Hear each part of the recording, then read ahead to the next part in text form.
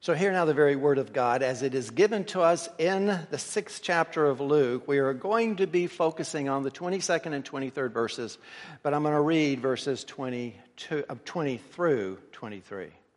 And he lifted up his eyes on his disciples and said, "Blessed are you who are poor, for yours is the kingdom of God. Blessed are you who are hungry now, for you shall be satisfied. Blessed are you who weep now, for you shall laugh. Blessed are you when people hate you, and when they exclude you and revile you, and spurn your name as evil on account of the Son of Man. Rejoice in that day and leap for joy, for behold, your reward is great in heaven, for so their fathers did to the prophets." And may the Lord bless this reading of His Word, our exposition of this Word this morning. May He truly illuminate our hearts. Let's ask Him to do just that. Our dear Lord, as we delve into this very paradoxical beatitude, be blessed because people hate us, help us to understand the way that it is meant, what you are telling us, and actually the glorious truth that it surrounds this. Help us to delve into the depth of this to see where our true blessing lies and where we can turn when you tell us to rejoice in the midst of persecution and how we can actually accomplish that. In Jesus' name we pray. Amen. Well, as so many Christians over the centuries have been, I have been blessed by the reading of a story written by a pastor imprisoned for 12 years in the middle of the 17th century. His name was John Bunyan, and of course you know the allegory that he wrote was Pilgrim's Progress. And it's the kind of story that sort of gets under your skin, and I think the reason why is because it's sort of our story. It's a story of a pilgrim.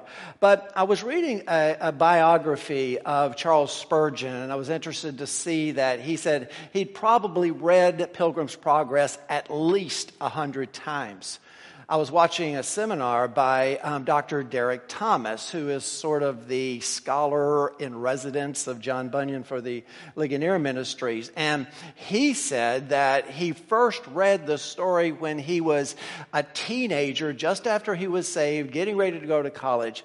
And he had read it every year since then, at least once a year. So I don't feel so bad for having read it a couple of times over the in recent memory. And I want to talk about a particular aspect of it. As you read through it, and by the way, if you don't know the story of Pilgrim's Progress, shame on you. You ought to get the book and read it. It's one of the great stories of Christianity, and it's never been out of print ever since the middle of the 17th century, and some people think that this might just be the first generation that it actually does go out of print because people are losing interest in great stories like this. But nonetheless, it's the story of a man, pilgrim. His name doesn't start out being Christian, but it becomes Christian, and his journey towards the celestial city, which is his journey to heaven. Now, on his way in this pilgrimage, he runs into a whole bunch of people. Some of them are good people, like the gatekeeper, the evangelist, the interpreter. Others are evil people who want to do him harm. But I noticed as I read through it, I've noticed a repetition. Now, as a student of the Bible and someone who spends a lot of time in the Bible, I've been trained to look for these kinds of things in stories, to look for repetition, because usually repetition means something. So I have noticed as I have read through Pilgrim's Progress a repetition, but I really didn't figure out what it was for. I didn't really give much credence to it until this week, when I was preparing for this message and I was looking at all four of these Beatitudes and what Jesus is saying by them. Suddenly it dawned on me what the repetition of a particular question and answer in the Pilgrim's Progress is all about. Let me give you an example. When he meets Apollyon, now this happens all the way through the book, but when he meets Apollyon in the Valley of Humiliation and he's getting ready to do mortal combat, this is a devil figure, an evil person. And he's going to do mortal combat, and there's going to be a lot of spiritual warfare. Well, Apollyon asks him this question when he first meets him. From where have you come, and where are you going? Now, Christian answers the same way as he answers every time this question is asked him. He says, I have come from that place of all evil, the city of destruction, and I am going to the city of Zion. In other words, I have left a city that is doomed, that is destined for destruction, and everyone who is in that city is going to be destroyed. I have left that city and I'm on a pilgrimage. And my pilgrimage will take me to the celestial city, the place where God is, the place of eternal bliss and glory. That is my destination. Now, brothers and sisters, the reason I'm bringing this out is because I think those are two concepts that every Christian should keep in the forefront of their minds. Not something that is buried deep, not something that you only think about on Sundays or when you read a story in the Bible about it, but something that directs you and guides you, that you remember where you have come from and that you remember where you are going. Now, the book doesn't just tell you that, because actually I believe that's the secret to rejoicing in the midst of persecution, if those two things are on the forefront of your mind. But the book also kind of maps out for you how you're going to figure it out. In other words, how you're going to get to your destination and how it was that you left the city of destruction. Let me read for you from Pilgrim's Progress the famous first paragraph. You hear this read quite a bit because it's going to map it out for us. So just indulge me as I read this paragraph. As I walked through the wilderness of this world, I lighted on a certain place where was a den. And I laid me down in that place to sleep. And as I slept, I dreamed a dream. I dreamed, and behold, I saw a man clothed with rags, standing in a certain place with his face from his own house, a book in his hand and a great burden upon his back. I looked and I saw him open the book and read therein. And as he read, he wept and trembled. And not being able longer to contain, he brake out with a lamentable cry, saying, "What shall I do?" Now, I read that for two reasons. One reason, did you see the Beatitudes in there? Did you happen to see the reference of everything that we've been studying over the last couple of weeks?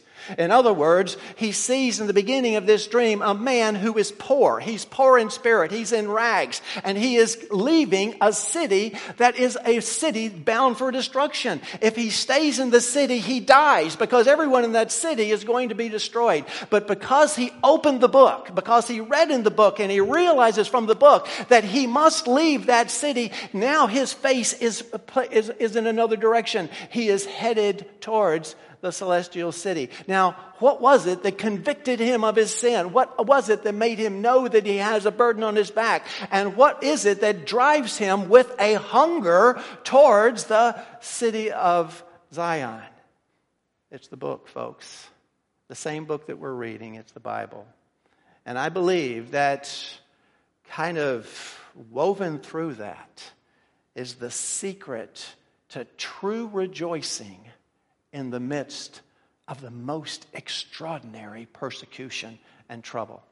And that's what I hope to bring out, because I believe that is also exactly what Jesus is telling us in these Beatitudes. Now, we've already been through the first three. This is the fourth. And when we've started out each week, we've started out with a definition of that first word. The most important word in the Beatitudes is the word after which it is named. The first one, blessed, Makarios in the Greek. It is a word that speaks of a state of being. It's not something to achieve, and this isn't an attitude we're trying to adopt. But this is Jesus describing to us what it means to be a kingdom dweller. In other words, all of humanity is poor in their spiritual sense, spiritually bankrupt. Matthew says, "Blessed are the poor in spirit, for theirs is the kingdom of heaven." It is a poverty, a spiritual poverty. Now, what makes that a blessed blessed state is not because they are spiritually poor, but because they recognize it. And now, recognizing that they cannot possibly pull themselves out of that spiritual destitution, they have turned to God and asked for His mercy. And that mercy is what drives them forward. So once again, it is a blessedness based on a state of being. Well, we notice in the next two of those Beatitudes, well, the first one being, blessed are those who are hungry, or blessed are you if you hunger, because it's not hungering for food, it's hungering for God. And blessed are you if you weep, because it's not weeping because of any other reason, but you're weeping because of your own sinfulness. Well, both of those don't happen unless you know God, unless you're converted, unless you're born again, because no one seeks after God, not even one. So everyone who truly hungers after God and hungers for His righteousness and hungers for the celestial city, every one of those people has been converted. So Jesus is explaining, you're blessed.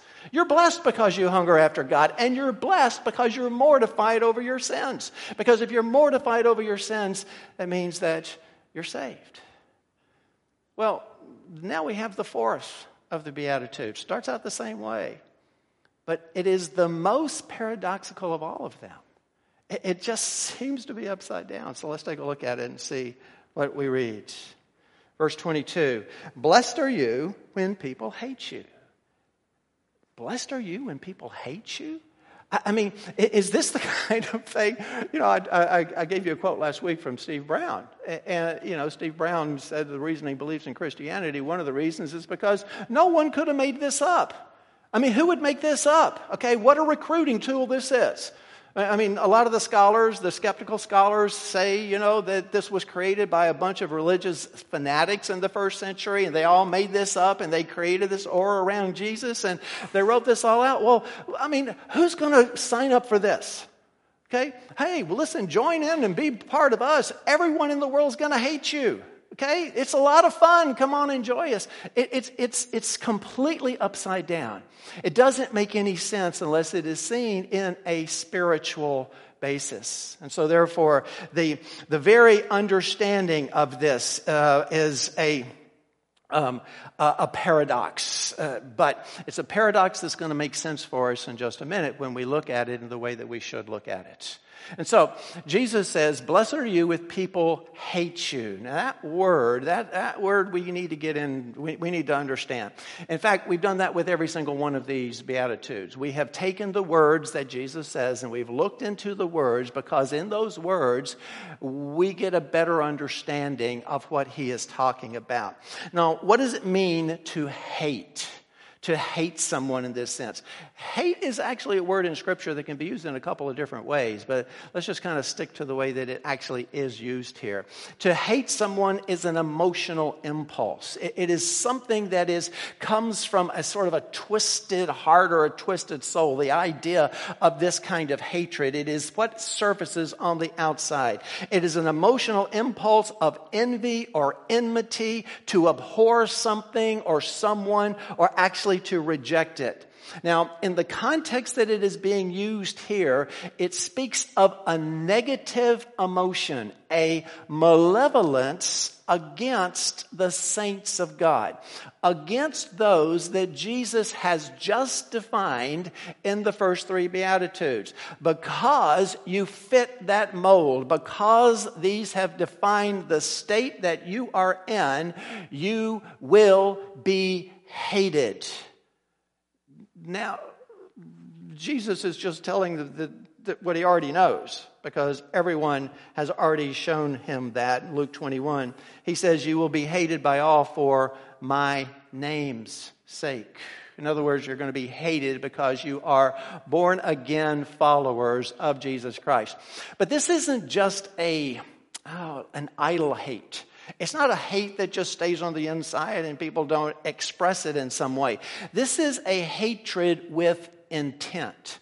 This is a hatred that boils over and takes action. And so it is a hatred that leads to persecution. Now, even though Luke doesn't use that word, Matthew does, and that is exactly what we are talking about. We are talking about a persecution that occurs because of a deep-seated hatred of the kingdom of God, of Jesus, and anyone who follows it.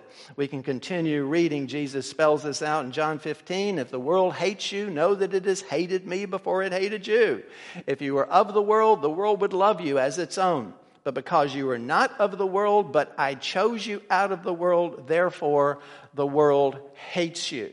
Now, sometimes, granted, hatred is used in different ways in Scripture. Remember, Jesus told you that if you can't be my disciple unless you hate your mother and father.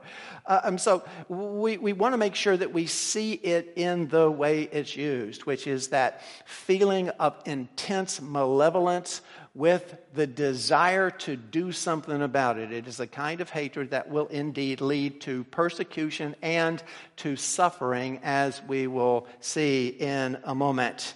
It is an intensity. And by the way, notice that this is also, in a sort of a backhanded way, another of the proofs that there is a conversion that has occurred, that he is speaking to those who have been born again.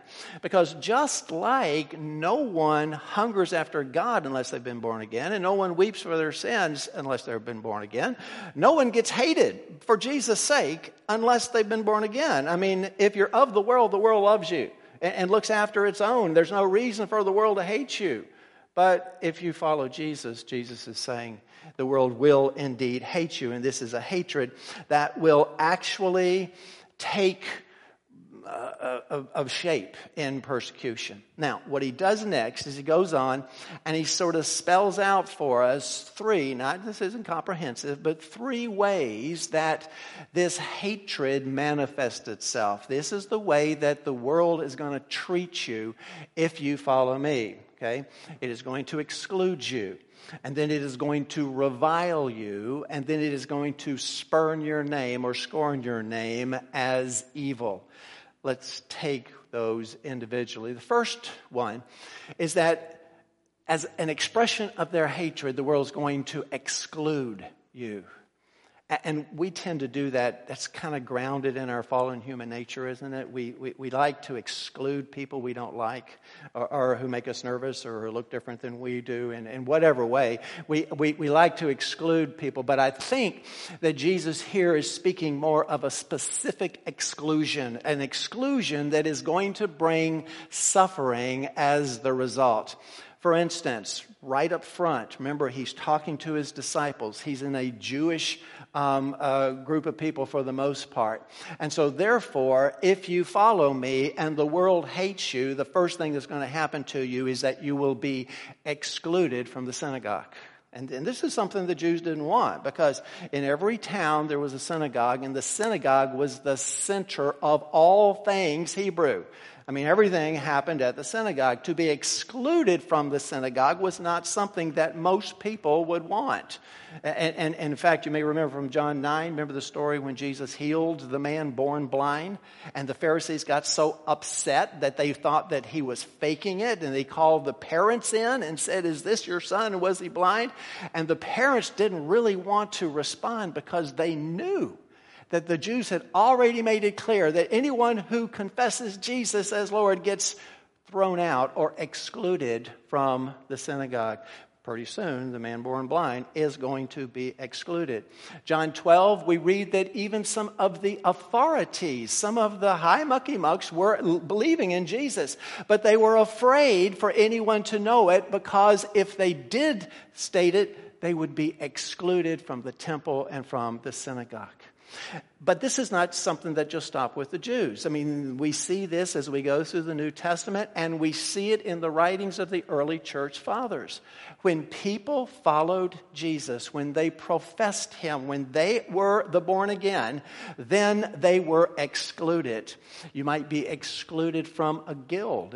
It's kind of like a union is today. But if you were a craftsman in metalwork or woodwork or whatever, you didn't work unless unless it was through the guild. To be kicked out of the guild was to be excluded from the only way you had of making money. You would be excluded from the temple. You would be excluded from the feast. You would be excluded even from your family, depending on what that family was.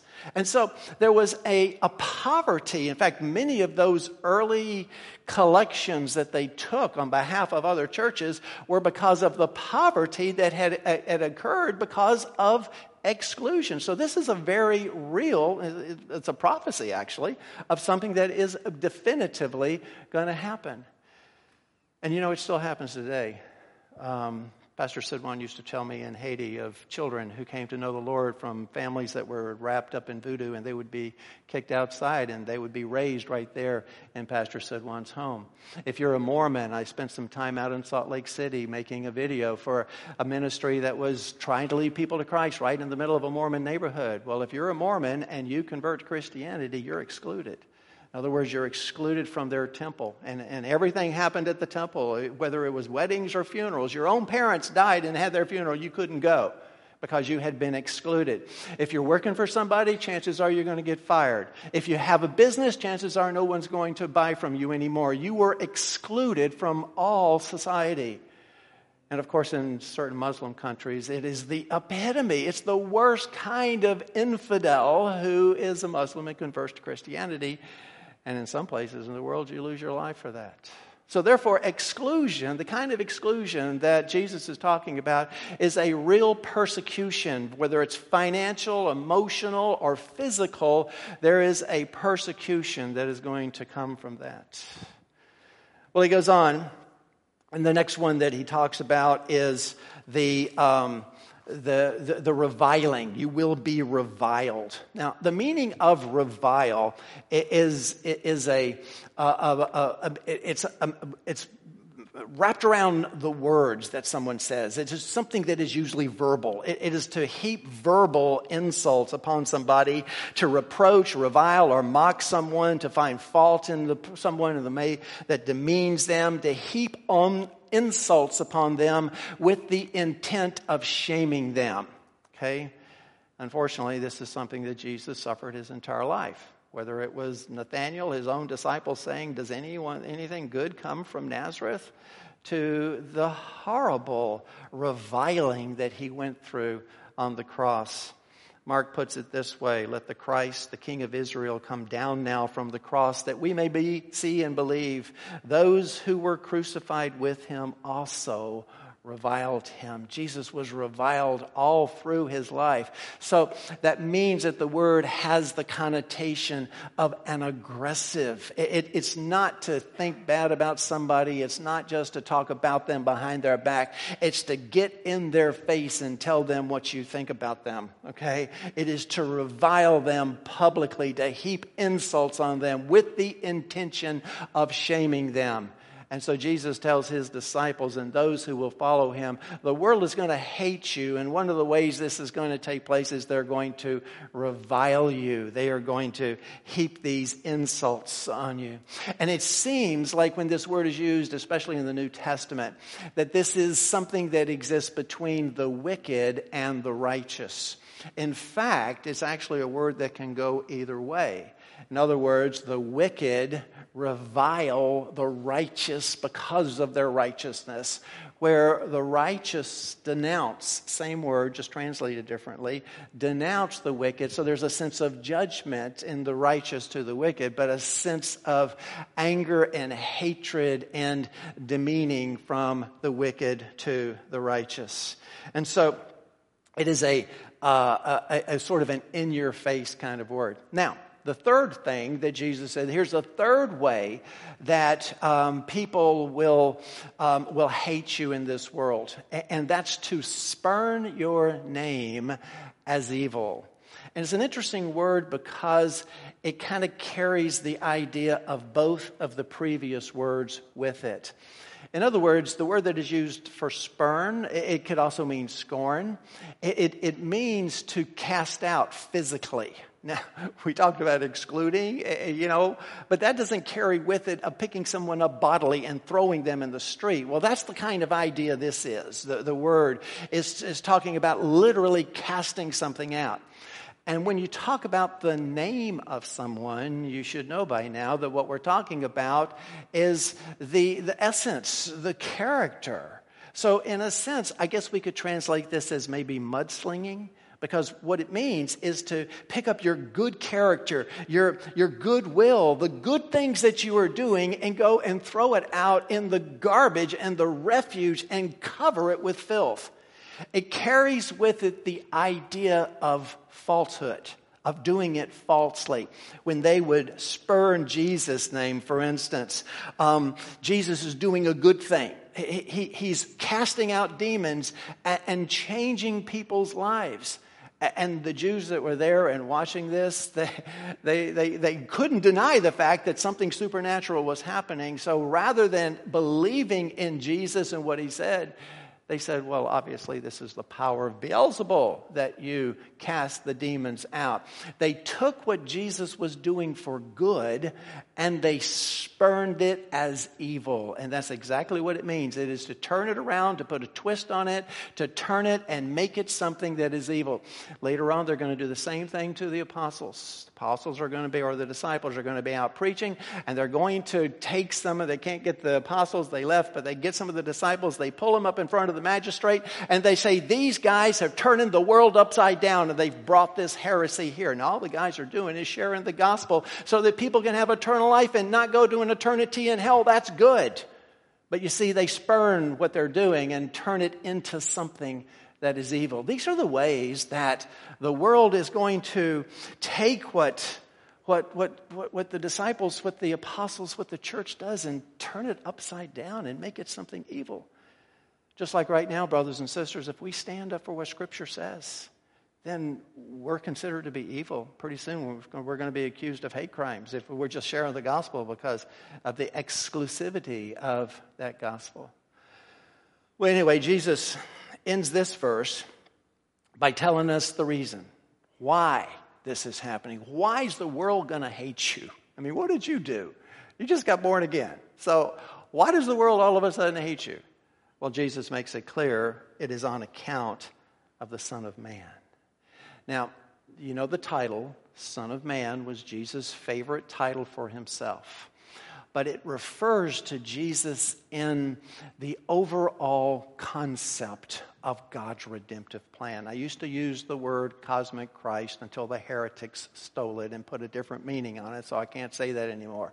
But what it means is Jesus in the concept of the entire redemptive plan of God that was established before the foundations of the world. Since Genesis 3:15, it has been in the works, the whole covenantal system brought to its consummation in Jesus Christ, who then goes to the cross, who wins our own salvation, gives us his perfect righteousness, goes into the tomb, resurrected on the third day, ascends to heaven, is at the right hand of God right now, and will come again another day in power and glory to bring us to himself.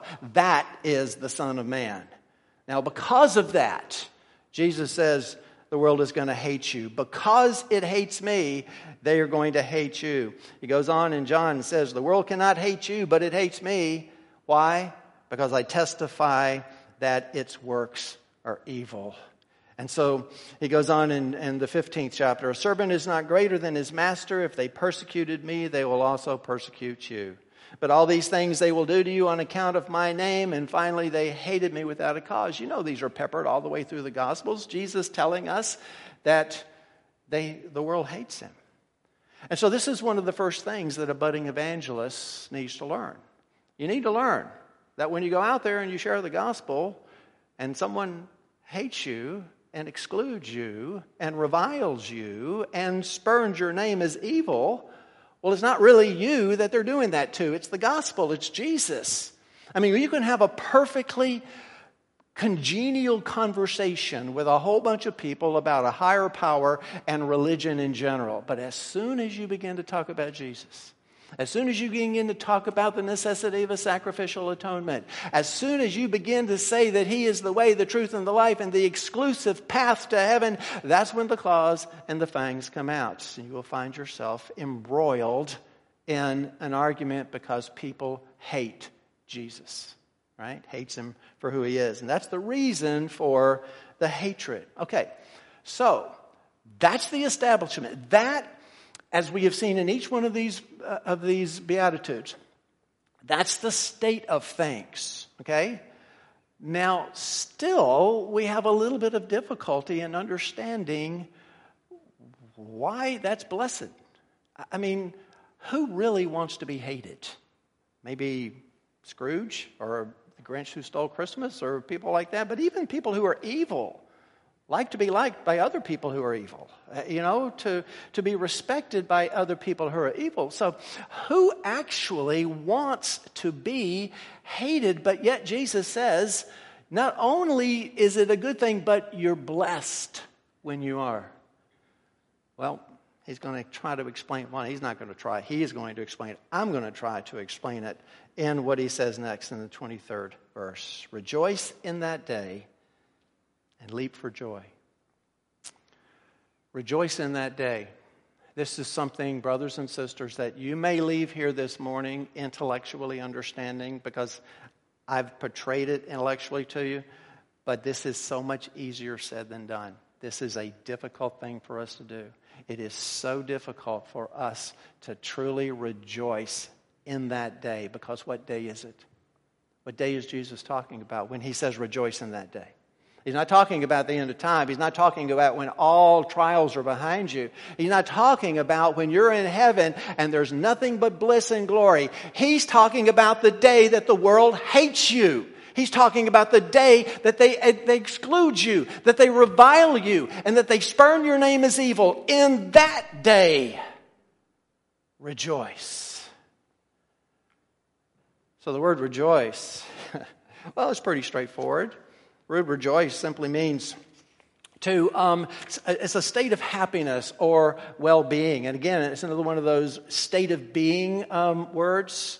It's a thing that you do and that you will accomplish in that particular time. So rejoice in that day.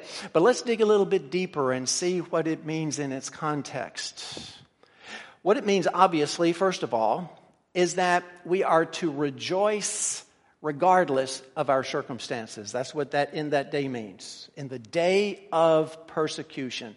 Along with persecution, brothers and sisters, whether it's physical, whether it's mental, whether it's financial, whether it's emotional, regardless of whatever the persecution is, there's suffering that goes along with it. And when suffering occurs, there are negative emotions and feelings that come out of it and difficulties to deal with that. So Jesus is saying that the kind of rejoicing that I'm talking about, the kind of rejoicing that I'm telling you to do, is something that is not dependent upon your circumstances. In fact, it transcends those circumstances.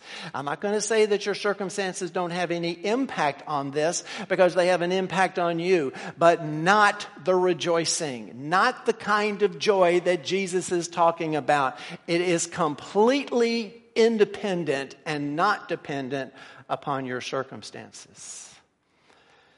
Now, once again, if you really want to find the value, if you really want to find the treasure, you have to dig a little bit for it. I know that a lot of you hate the word grammar, but we're going to have to go into the grammar, because it's in the grammar, actually, that we will find the real beauty of what Jesus is saying. The word rejoice is what is known as an imperative. And what that means is that it's a command. This is not Jesus saying, something, hard times are coming, and I really hope you'll be able to keep a stiff upper lip and make your way through it. And that's not what he's saying. This is a command. In fact, it's the only command in the Beatitudes. And just as an aside, I don't have time to go into this right now, but just as an aside, I will follow up on the after church a little bit in this. There's a comparison here between Moses coming down from Mount Sinai with the law to present it to God's people, and Jesus coming down from the mountain to present the law in a New Testament context to the people. Well, when Moses comes down, there's nothing but commandments. 10 commandments. Thou shalt not. Thou shalt not. When Jesus comes down, it's all blessing. Blessed are you if all of these things are happen, and there's only one command that he has. Rejoice. Now, how do you do that? How is it possible for us to rejoice in this kind of a context, even though we are told to do so? Oh, and by the way, we're not talking about subtle rejoicing, We're not talking about sort of under the covers type of, okay, I'm really going to be happy now, but I'm just going to kind of grin and bear all the circumstances I'm going through. He's talking about real rejoicing, okay? The word that he uses, notice what he goes on. He says, rejoice and leap for joy. That word is a word that describes a little lamb or a kid goat dancing around and frolicking. I can remember sitting on the guest house at Jephthah and Mitu's house back when it was a single story, watching little lambs frolic in the courtyard in front of us. Have you ever seen a little lamb frolic? It's almost like their legs are made out of pogo sticks because they just go boing, boing, boing. And you look at them frolicking around the yard like that, and you cannot help but rejoice. I mean, it's just like the most joyful thing you've ever seen. It's just beautiful. Well, that's the word that he's using here. In fact, Luke only uses this word one other place in his gospel. Can you think of where that would be? One other place in his gospel he uses the same word. When Mary, with Jesus in her womb, walks into Elizabeth's house with John the Baptist in her womb, and that baby, under the influence of the Holy Spirit, leaps for joy. Okay? That's what the command is. Okay? Rejoice and leap for joy, an exuberant, an ecstatic kind of joy. So that's the real issue, isn't it? How do we have that kind of joy in the face of persecution? Once again, we have to dig into the grammar because the plot thickens or the puzzle gets even deeper. Because not only is the word rejoice an imperative, a command, but it's also in the passive voice. What does that mean? How do you get a command that's in the passive voice? Because the passive voice means that whatever it is acting upon you. You're not the one doing the acting. You're not the one achieving this. That whatever it is that you're talking about acts upon you. And so this kind of joy and this kind of rejoicing is not something that you can manufacture. It's not something that you can do in and of yourself. It's a gift. And it is a gift of God. God is the one who supplies you with the rejoicing that Jesus now commands you to do. So how does that work? How on earth can you follow a command to do something that is given to you that you can't manufacture on your own? Well, once again, I think Matthew can help us because Matthew kind of gives us a deeper picture. As you know, Matthew has 8 Beatitudes rather than just the 4 that Luke does. But after Matthew gives us those 8, and the last one is very similar, almost identical to this, a little bit more expansive. But the same idea. He gives us that same command to rejoice. But then immediately following it, almost immediately, one verse in between, he says this: you are the light of the world. A city set on a hill cannot be hidden. Nor do people light a lamp and put it under a basket, but on a stand. And it gives light to all who are in the house. In the same way, let your light shine before others so that they may see your good works and give glory to your Father who is in heaven. Do you see what the command is? Do you see how you can follow a command and at the same time have it be something that is given to you? Because you see, what happens is that the enemy and the world and everything around us dumps the mud and the muck and the filth and everything he can think of upon your joy. But underneath that joy is your redeemed self. And what I mean by the redeemed self, this is the self that knows something that you've forgotten, brothers and sisters. Your redeemed self remembers where it came from. And your redeemed self knows where it's going. And you see, that's not deep under a whole bunch of garbage. That is not hidden by a basket. It is just like the light that Jesus is talking about in Matthew, just like that light, which is the light that is given to you. It's the light of Christ. It is the joy and the rejoicing of Christ. Just like that is not something you can manufacture. You can't manufacture the rejoicing either. But every single Christian, this is a message to Christians only, every single Christian inherent in their redeemed self has the rejoicing that Jesus is talking about. And the command is to free your redeemed self.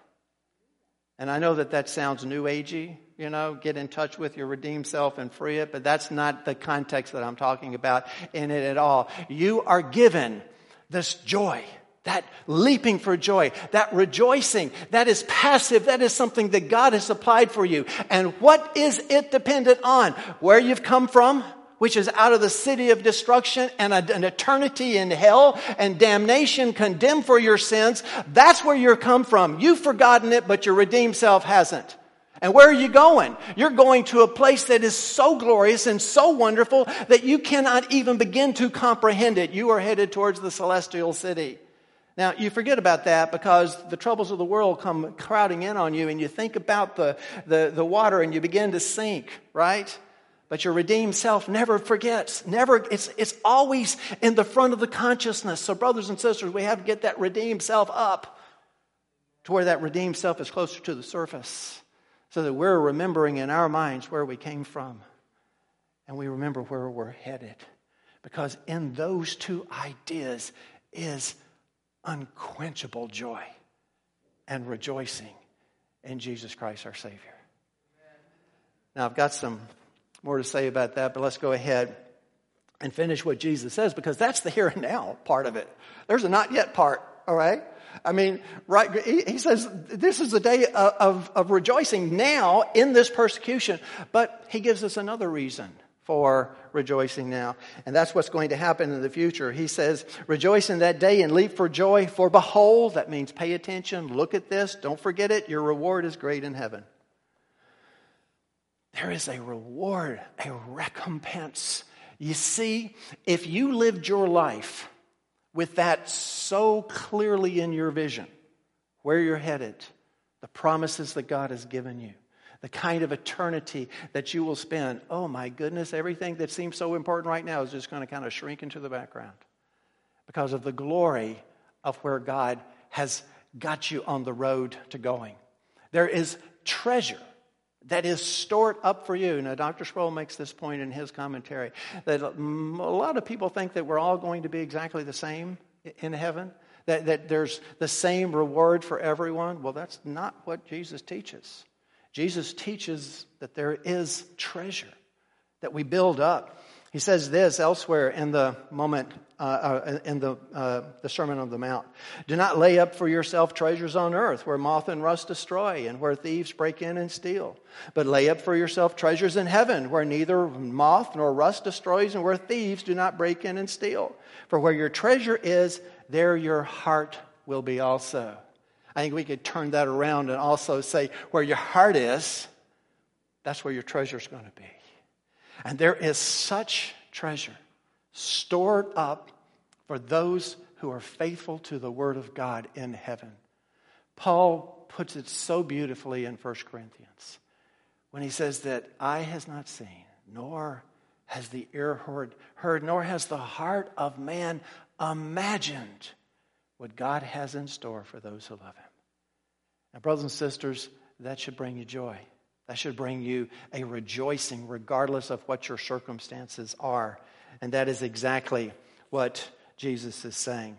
So, one last statement. in this, he says, "For so their fathers did to the prophets." There's always one of these slipped in there, just the reality check, okay? First of all, remember, he's got his eyes on his disciples. He's fixed his gaze on the disciples. There's a huge crowd behind them. In the next segment, he's going to stop speaking directly to the disciples, and the crowd is going to be more in focus. But right now, I think the disciples are still there, and he's saying that you're about to enter the heritage of the prophets. All that the writer of Hebrews tells us in chapter 11 of Hebrews, that great cloud of witnesses and all of the faithfulness that they had. You're about to enter into that realm. And as Paul said in the second chapter of Ephesians, that it will be the prophets and the apostles, and upon their foundation, that is where God is going to build his church. And sure enough, when we see the celestial city to which we are headed in the book of Revelation, well, the gates and the pillars are named after the tribes, the 12 tribes and the apostles. And so therefore, there's a heritage that you're about to enter into. But notice also that there's intense suffering. Because if you go back into, again, Hebrews 11 wasn't written now. But if you look at Hebrews 11, these guys were beaten.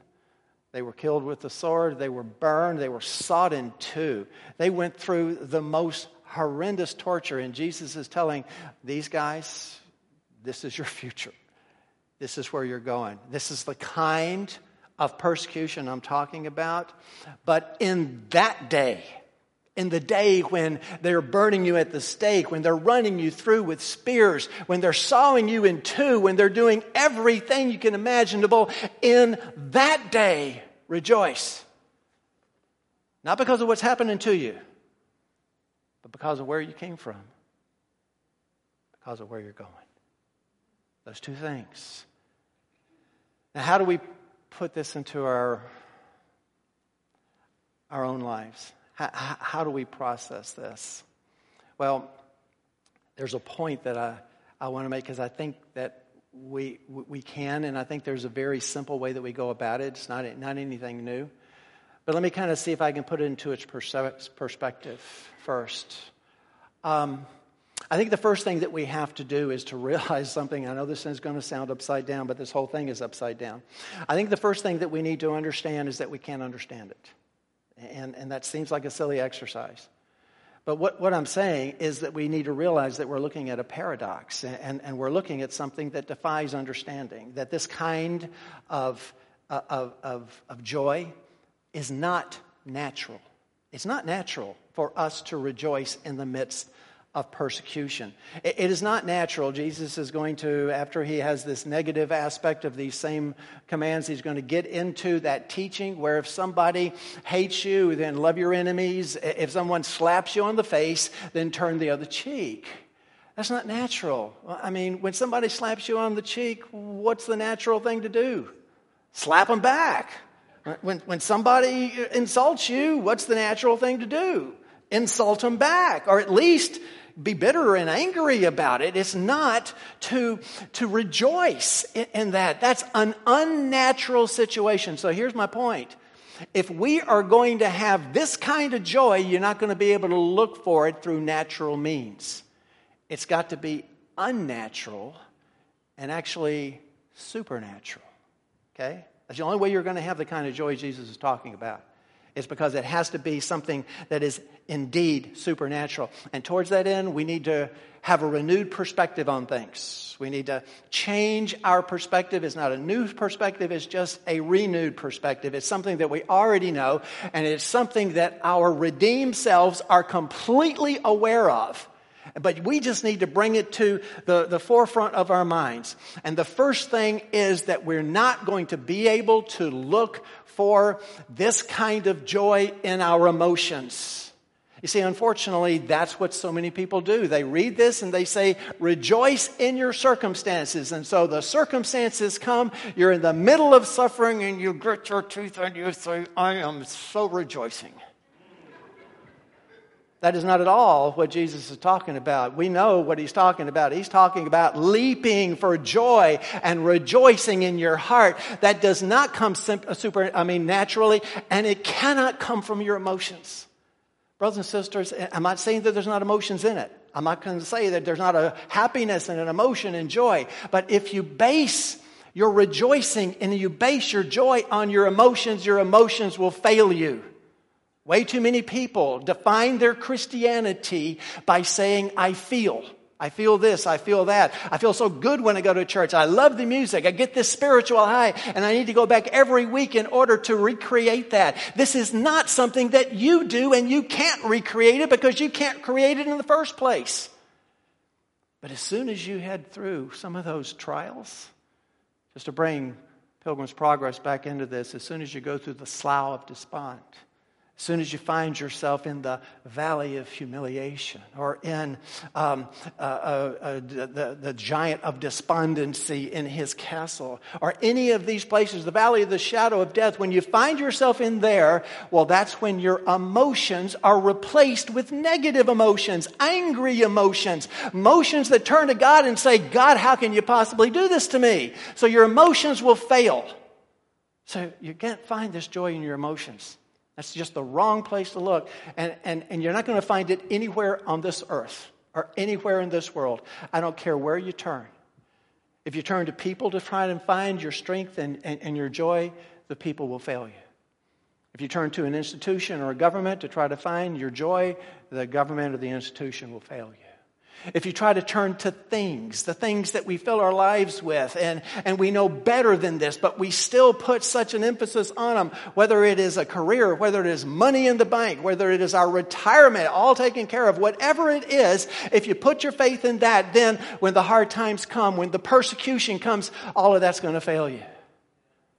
If you put your joy in your intellect or the philosophies of this world, or especially something like science, that's going to fall flat as soon as you hit the hard times. There's only one place, brothers and sisters, that you can put your trust. There's only one place where you can find the kind of supernatural joy that we're all looking for, the kind that Jesus has commanded us to do, and that is in the infallible, inerrant, sufficient, clear, authoritative, and necessary Word of God. We have to turn to what we know, because only what you know will make it through persecution. Everything else is going to fail. And the only place that you can turn on this planet or any other planet to find something that is absolutely certain that you know is the Word of God, because that's the truth, and that's the only source of truth that we have. And so if you're really going to find the supernatural ability, you're going to have to turn to the Word of God. That's why I read you that passage from Pilgrim's Progress, because that's what he's got in his hand. He's got the book. Brothers and sisters, it's the revealed Word of God that tells you where you're from. It's the revealed Word of God that tells you what you've been saved from. I mean, the Scriptures are full of it, but I just want to read to you from Ephesians, because it's one of the most famous passages that tells this and maps it out for us perfectly. You know this passage. You were dead in your trespasses and sins in which you once walked. That's the poverty that you existed in. That's the city of destruction. That's where you came from. He continues and he says, following the course of this world, following the prince of the power of the air, the spirit that is now at work in the sons of disobedience, among whom we all once lived in the passion of our flesh, carrying out the desires of the body and the mind, and were by nature children of wrath like the rest of mankind. Brothers and sisters, that's where you're from. That's your heritage. You are from the city of destruction. You are condemned. You are damned. You are rightfully under the wrath of God, and you ought to spend an eternity in hell. But then Paul gives you one of the biggest buts in Scripture. But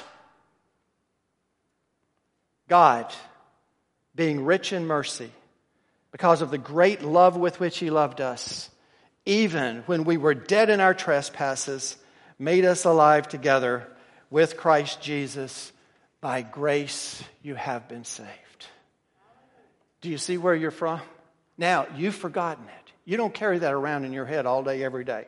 You're thinking about making a living. You're thinking about the troubles. You're thinking about the bills to pay. You're thinking about all this stuff. But your redeemed self has not forgotten and never does. Your redeemed self remembers where you're from and is right in the forefront. That's why your redeemed self rejoices and you don't.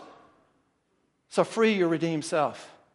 Because if you can find that redeemed self and free it, then you're going to rejoice no matter what your circumstances are, because you think of the punishment and the condemnation that you deserve. But because of the grace of God, you know this, don't you? For it is by grace you have been saved through faith, and this not of yourselves. It is the gift of God and not of works, so that no one can boast. That's where you're from, folks. And that's the great blessing that you have been given, and you can't think about it without rejoicing. Your redeemed self also knows where you're headed, and Scripture continually tells you how to get there, tells you how to free yourself, tells you how to free that redeemed self by scraping up all that dirt and following in a righteous life and the sanctification that God leads you in, but it also tells you where you're going. You see, it's the revelation of God that tells you from Jeremiah, for I know the plans that I have for you, declares the Lord. Plans for a welfare and not for evil, to give you a future and a hope. That's what Scripture tells you about where you're headed. Brother Clayton read earlier from 1 Peter. Let me back up a few verses and listen to what he said. Blessed be the God and Father of our Lord Jesus Christ. According to His great mercy, He has caused us to be born again to a living hope through the resurrection of Jesus Christ from the dead. To an inheritance, here you go, to an inheritance that is imperishable, undefiled, unfading, kept in heaven for you. That is a promise, brothers and sisters, and your redeemed self never forgets that promise. Lives in the presence of that promise, even though you forget it. So you got to free that redeemed self. You got to bring that up to the forefront, because you see, the redeemed self remembers what Scripture says. It says that we are going to stand before the throne of God in that great multitude with our palm branches and our white robes and our harps, glorifying God for an eternity, surrounded by the mighty angels. It tells us that we have a place at the wedding feast of the Lamb, that we are His bride, that we will be clothed in the white linen, which is the good deeds of the saints. It tells us that we will live in that place with Him for an eternity, a place where He will wipe away every tear from their eyes. Death shall be no more, neither shall there be mourning, nor crying, nor pain anymore, for the former things have passed away. That is what our Bible, our Word, teaches us about where we're going, and you simply can't keep that in mind and not rejoice.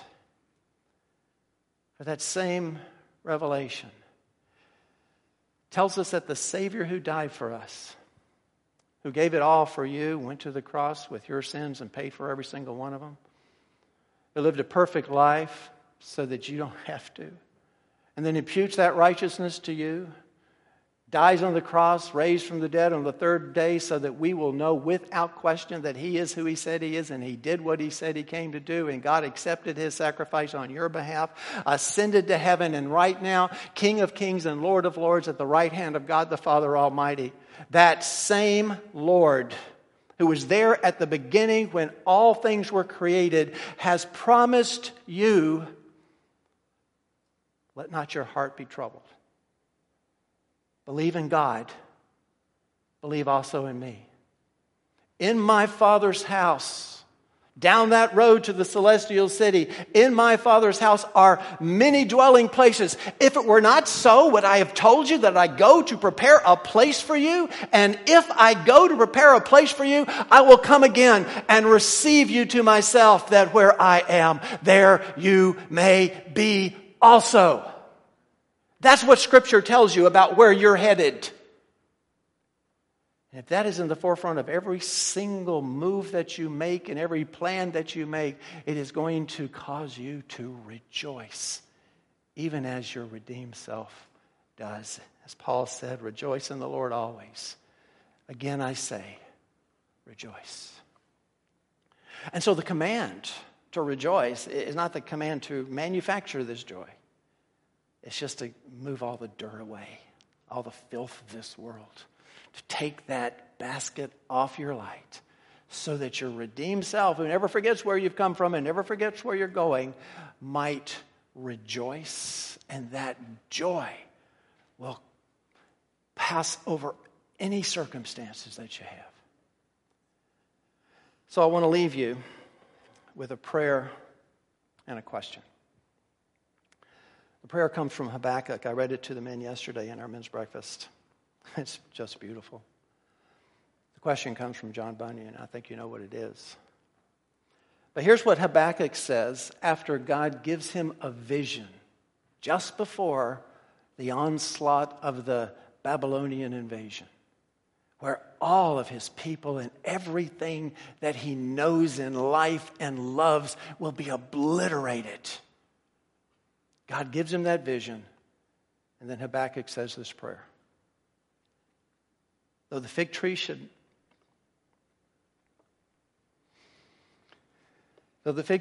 not blossom, nor fruit be on the vines, the produce of the olive fail, and the fields yield no food, the flock be cut off from the fold, and there be no herd in the stalls, yet I will rejoice in the Lord.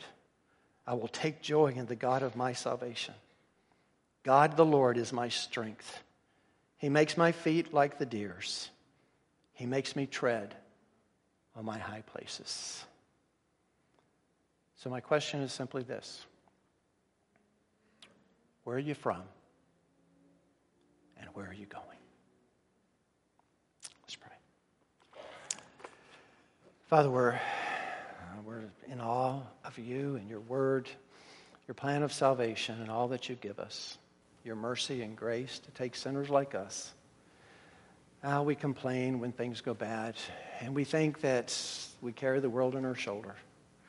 And we don't realize that living inside of us, a gift that you have given us, is this joy that is covered up by the things of this world, the cares and the worries of this world. Lord, we ask that you would teach us and help us to find, first of all, that redeemed self and then free it so that we might truly rejoice, not with our joy, but yours. The joy that you have given us, the joy that is resident inside of us that the enemy desires to keep covered and to destroy. Lord, we ask that this joy would be the joy that typifies us as Christians, because this is the light that the world is just not ready for and doesn't know how to process. And that through that light, others might come to know you and give you the glory. In Jesus' name we pray. Amen.